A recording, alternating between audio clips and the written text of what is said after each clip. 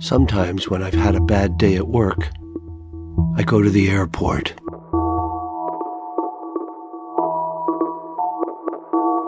I hang out in the departures terminal.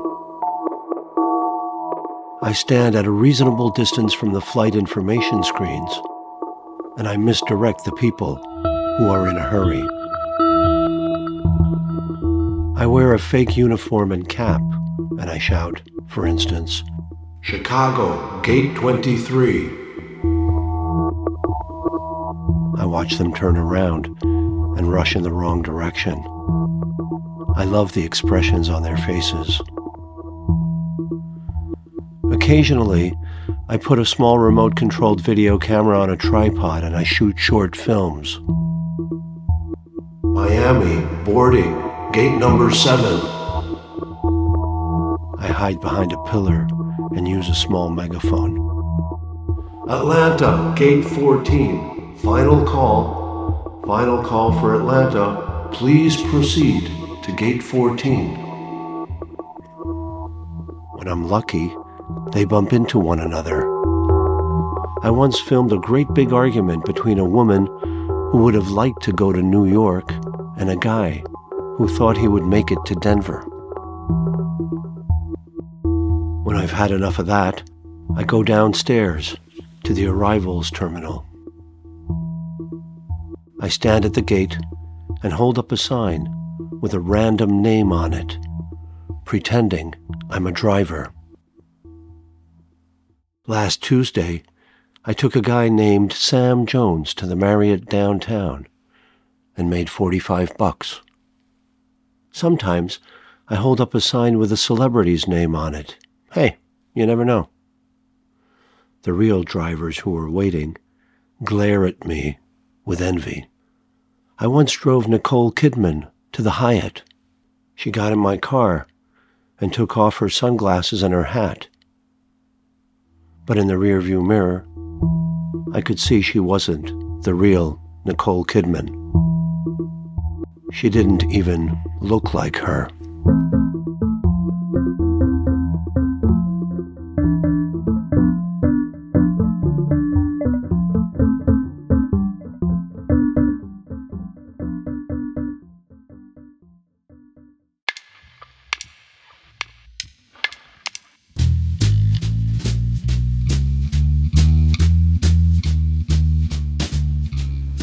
And welcome to this episode of the Muffy Drake Show podcast. My name is Bobo, and I'm the guest host. I've been the guest host for quite a few of these shows now because of the Muffy situation in Paris. Now, if you are just joining this podcast and wondering who the heck Muffy is and why you are listening to an orangutan named Bobo, I would suggest you go back to the beginning where it all began. Oh, I don't know. Perhaps you could take a long train ride with a sleeping car, snuggle up with your earbuds, your favorite earbuds, and just sort of let all the episodes wash over you like a sonic tidal wave of love. But if you've been with the Big MD since the very start, and know all the storylines and characters, and are sincerely concerned about Muffy's whereabouts and condition, I will play this recording left on my voicemail, and it's all we have now on Muffy. A call from Paris. After midnight, circus clown makeup optional. Bobo, this is going to be, rather awkward. I don't like leaving voice messages after midnight, especially after midnight when I've been drinking. So, whatever I say, just erase it, okay? Anyway, don't make this like the last time I went on an extended vacation and I called you from Florida. Remember that? Late at night? And I was at that family reunion, and to this day, I don't know what my dad was thinking. He had invited 3 of those circus clowns over, to sort of bury the hatchet after all those years and pay them the money he owed. Now, who does that? Are you crazy? Anyway, the clowns showed up in their little car, dressed in full circus clown regalia. They get out and start flicking lit cigarettes at Aunt Dot, who was sitting in a lawn chair. Big mistake. Aunt Dot don't take no shit from circus clowns. So she's wrestling all 3 of them to the ground, and God is my witness. She gets all 3 of them in a headlock. How do you even do that? Just a sec. Somebody's knocking at the door. Who is it? I don't speak French. I can speak a little conversational Swedish.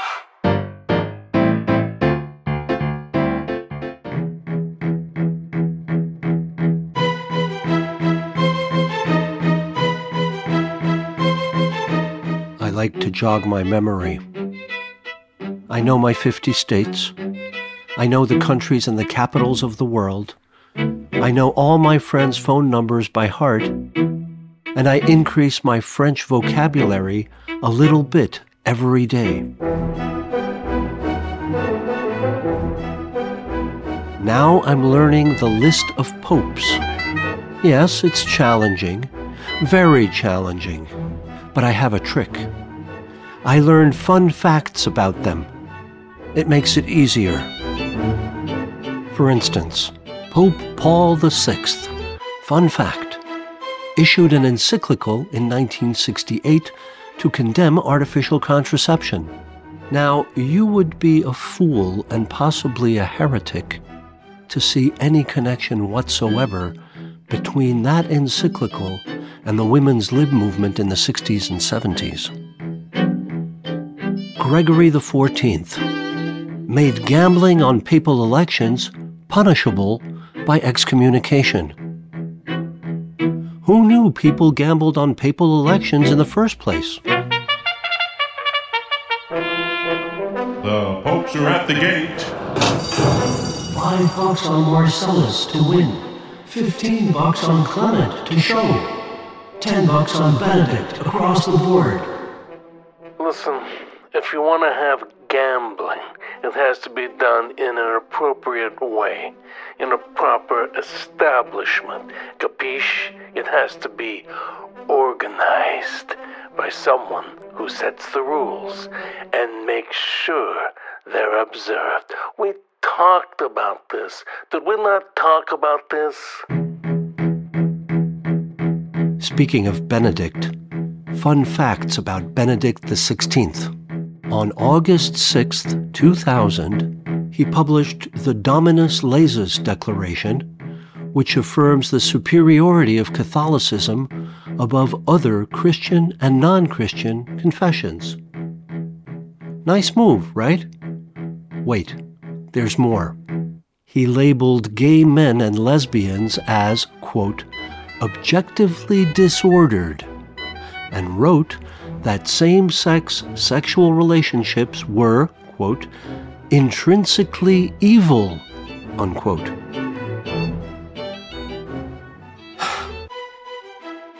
It's impossible to overstate the damage Pope Benedict XVI has done by refusing to recognize the most basic human rights for LGBTQIA+ people. Rest in peace, Ben, you modern, tolerant, peace-loving, empathetic, forward-looking, ecumenist, you.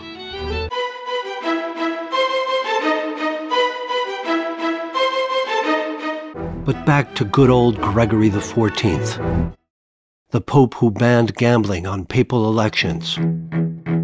Well, listen to this. He revoked the papal bull of Sixtus V and ruled that abortion was a sin only after the animation or ensoulment of the fetus. Abortion a sin only after there's evidence of the fetus being animated or having a soul. Gregory XIV, 1535. A pope who was probably sympathetic to victims of rape and or incest. Fun facts.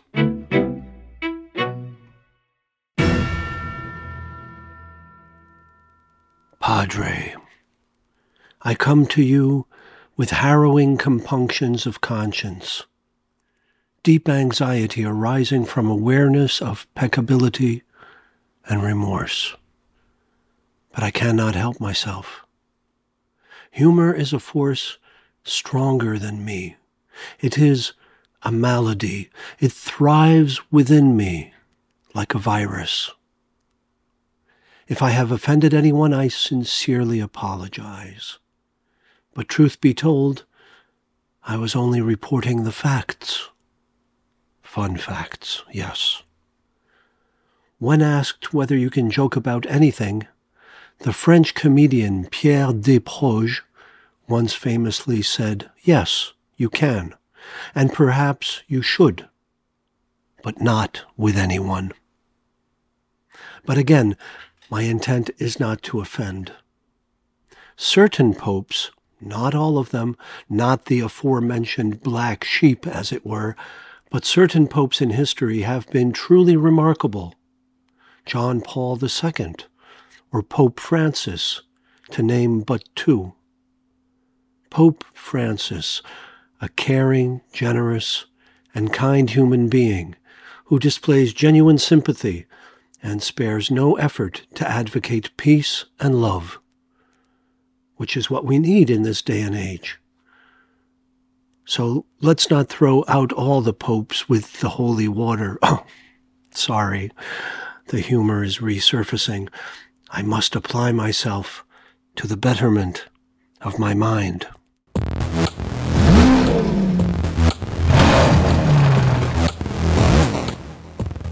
Carl was a car mechanic. As car mechanics go, he was gifted. A high school senior dropout, he had done well for himself. He worked at a high-end luxury automobile repair shop that was so well respected, they had a nice write-up in Popular Mechanics. Carl was the go-to guy for the Ferraris and Lamborghinis and an occasional Lotus, even vintage Panteras. He was a wizard with a 351 Cleveland engine, and that was in the Pantera. They had a run from 1971 to 1974, I think. Now, if you want to sound like a car aficionado, here's a tip for you. Just put this one phrase to memory for any future cocktail party conversation that involves this exotic creation by, of all car companies, Ford. With a little help, of course, from the Italians with an exotic name like Di Tommaso. So maybe in a few years, but well worth it, trust me on this, they say Pantera, and you pounce with that 351 Cleveland. Now that was my engine. Now if they start asking detailed questions about the car, excited to converse with another lover of this beauty, I got nothing for you. I would suggest faking a gallbladder attack. They are the most common statistically, so totally believable. Anyway, Carl had recently begun reading books, but not the stuff you would expect like the Bible of all car mechanics, the Chilton Auto Repair Manual. Carl, the car mechanic, was reading Das Kapital by another Carl, Karl Marx. And the more he read, the angrier he got. Das Kapital was a manual on how to fix the engines of commerce and human suffering, and clearly there was a lot to be fixed. Carl came to the conclusion that many monkeys, through history, were throwing too many wrenches, and this really pissed him off. It was unfair. You see, Carl was in a unique position to witness the excesses of humankind. He would replace a part on a Ferrari 488 GTB, a small, insignificant part. The car would be just fine without. He would replace that part at a cost that could feed a family of 5 for 3 months. Then he would have to listen to conversations in the waiting room about the latest getaway, get my head together vacation to Tuscany. Never in April or May, by the way. Too many tourists on their one and only visit to Tuscany. Carl would earn 2 weeks of vacation a year. His Tuscany was Talladega. What to do? He was one man. He needed a plan. He needed a manifesto. He wrote furiously between breaks over the course of a month. He could have done it in his apartment, but he wanted to be near the source for inspiration. Car owners would notice the long-time, friendly mechanic and ask, "Oh, what you writing there, Carl? Looks intense," with a condescending lilt, I might add. He would answer, "Grocery list," while thinking, "I'm writing your obituary, asshole." Now, what Carl meant was wealth obituary. He was trying to figure out a way to redistribute the wealth, death to injustice, death to inequality, and human suffering.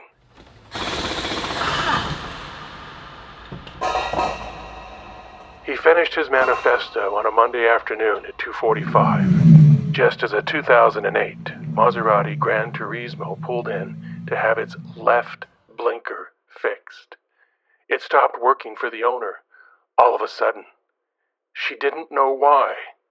It had performed so well, then it refused to work. Carl thought to himself, how ironic. He said to the owner, "And just how did you treat this left blinker?" His voice rising now. Other mechanics look up with grease on their faces, hearing what appears to be the cardinal sin of the shop. Never raise your voice to a client, and never look them in the eye. Paging the general manager to the floor. Tom? Carl continues, "Did you ever think there would come a day when your left blinker finally had enough? Have you?" The owner starts backpedaling away from Carl. The receptionist is witnessing all of this and begins to weep. Tom, please come to the floor. Tom, please come to the floor. Carl is not gifted with words and vocabulary. It sounds like he is channeling Jack Torrance now from the Kubrick film The Shining, starring Jack Nicholson.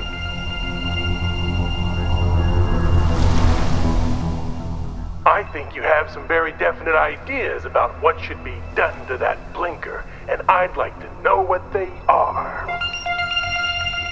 Have you ever thought for a single solitary moment about your responsibilities to that blinker?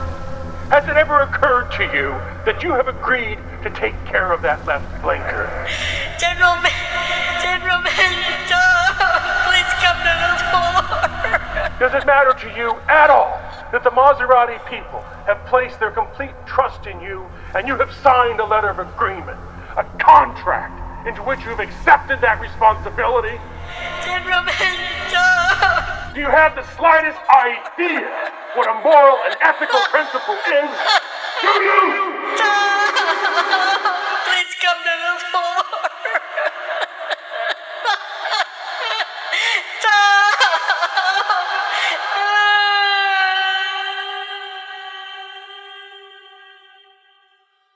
It was a bad scene. Carl's last day. He was fired. Lucky for him, he had a lot of savings, decided it was time for a vacation. He booked a flight in April. Destination, Tuscany. He never came back. Got a job as a mechanic at the number 2 shop in all of Italy. And by the way, they don't call them imports over there. The owner loved Carl, treating him like the son he never had, and in a few years, transferred the ownership over to him. Carl treats his workers well and keeps that manifesto near his desk where he can see it at all times, up on a shelf, just out of reach.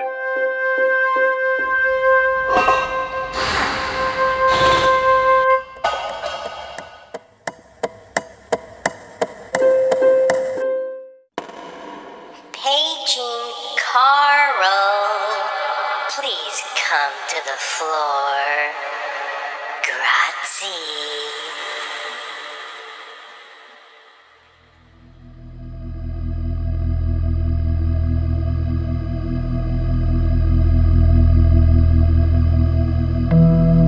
I am a writer, a performer, a humorist, a painter.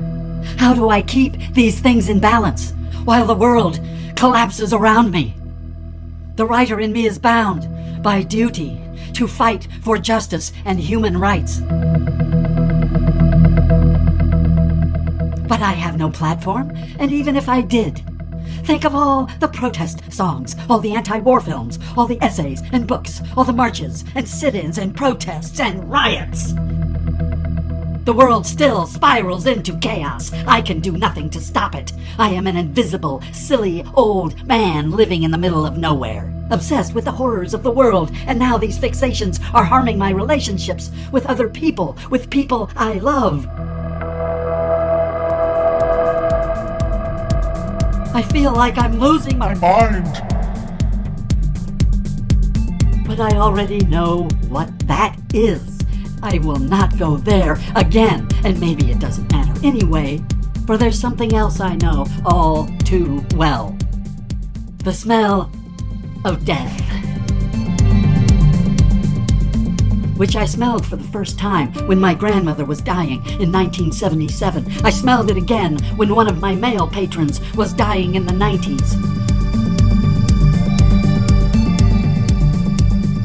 A unique smell, death.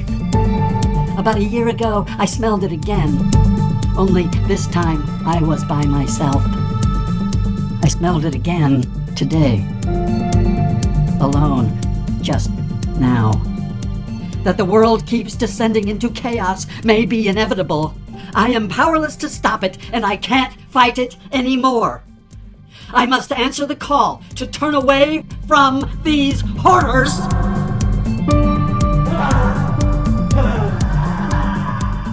and embrace the wonder and truth and joy and beauty in the world.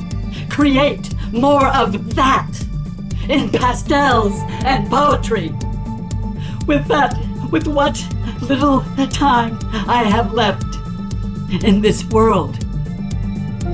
Leave the horrors to my betters.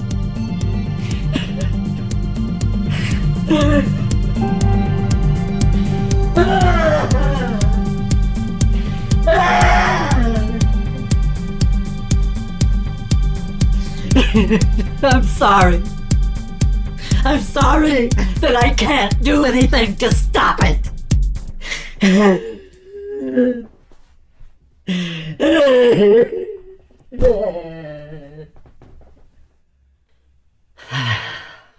hope that wasn't too far out there.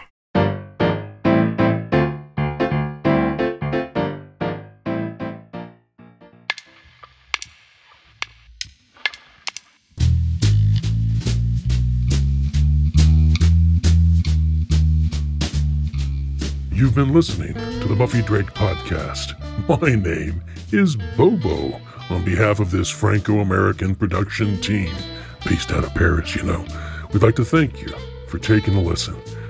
And, we look forward to perhaps inviting you to a company picnic in a park in Paris, of course. A wine and cheese affair with Camembert and Velveeta and Cabernet and MD 2020. Once assembled, we'll all break bread together and tell stories. Lots and lots of stories. It's what we do best. So, until then, au revoir, amigos.